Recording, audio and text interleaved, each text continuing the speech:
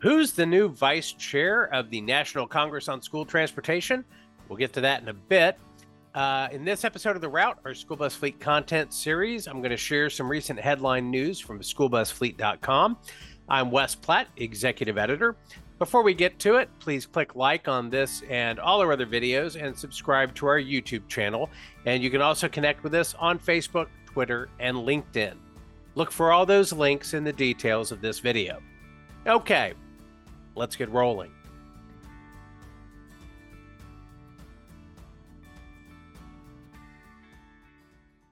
Our first stop is Hannibal Public School District number 60 in northeastern Missouri, which is on track to build out an all-propane fleet. The district is currently in the process of acquiring 9 new propane-fueled school buses to replace older diesel buses using funds from incentive programs such as the EPA's Clean School Bus Program and the Missouri Propane Education and Research Council, or MOPERC. Electric buses were among the most popular acquired during the first round of EPA school bus funding, but Hannibal felt the PERC bus cost was too high. The district opted instead for propane, which wouldn't require higher upfront costs or extensive infrastructure renovation. According to MOPERC, more than 300 propane buses currently operate in Missouri, with more than 20,000 in use across the country. Our next stop is Hagatna, Guam, where the government recently got word it would receive $9.9 million in federal EPA funding to purchase electric school buses and the infrastructure needed to operate them through the Clean School Bus Program. The island met at least one of the EPA's prioritization criteria for low-income, high-need, rural or tribal schools. Funds will pay for electric buses and the charging infrastructure. The Guam Power Authority will be responsible for providing electricity to power the school buses.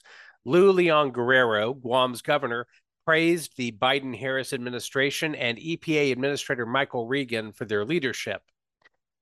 Thousands of our island's school children will benefit from the cleaner fleet this award will provide, granting us a tremendous opportunity to fortify our capacity for climate change resiliency through improved air quality and reduced air emissions, Guerrero said.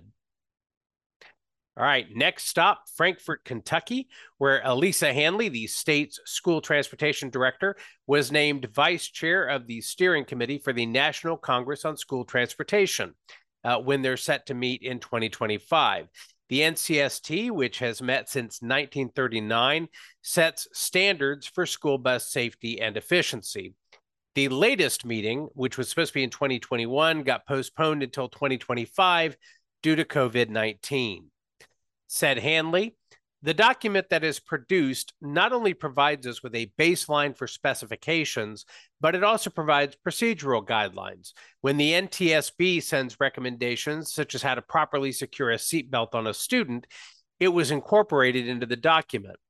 Kentucky has used the document for out-of-service criteria when writing our inspector manual.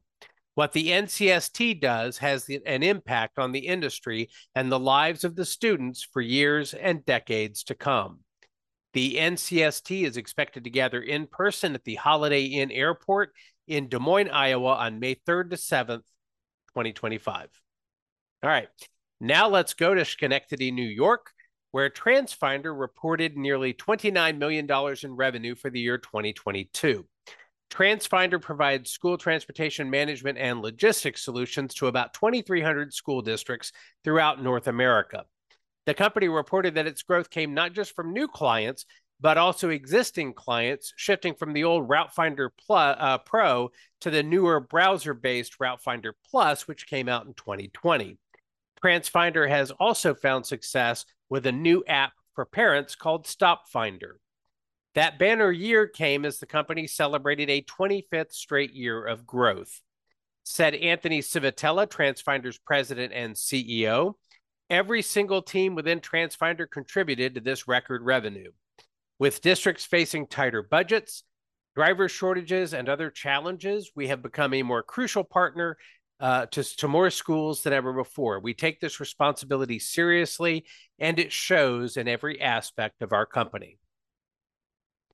Moving on, do you know an amazing school transportation director who deserves recognition for their efforts? I am sure you do. And if you do, I want you to tell me all about them. Please send in your nominations for Administrator of the Year. Time is running out. The deadline is February 7th. The nomination form is linked from the details of this video.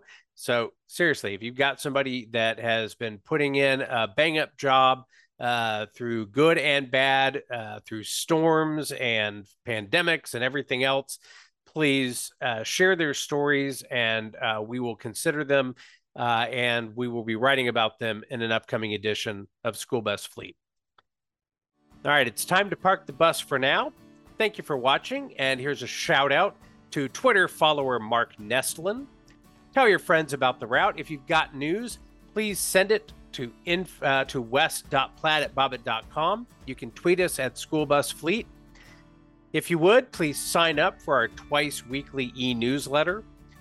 Drive safely, and see you next time on the route.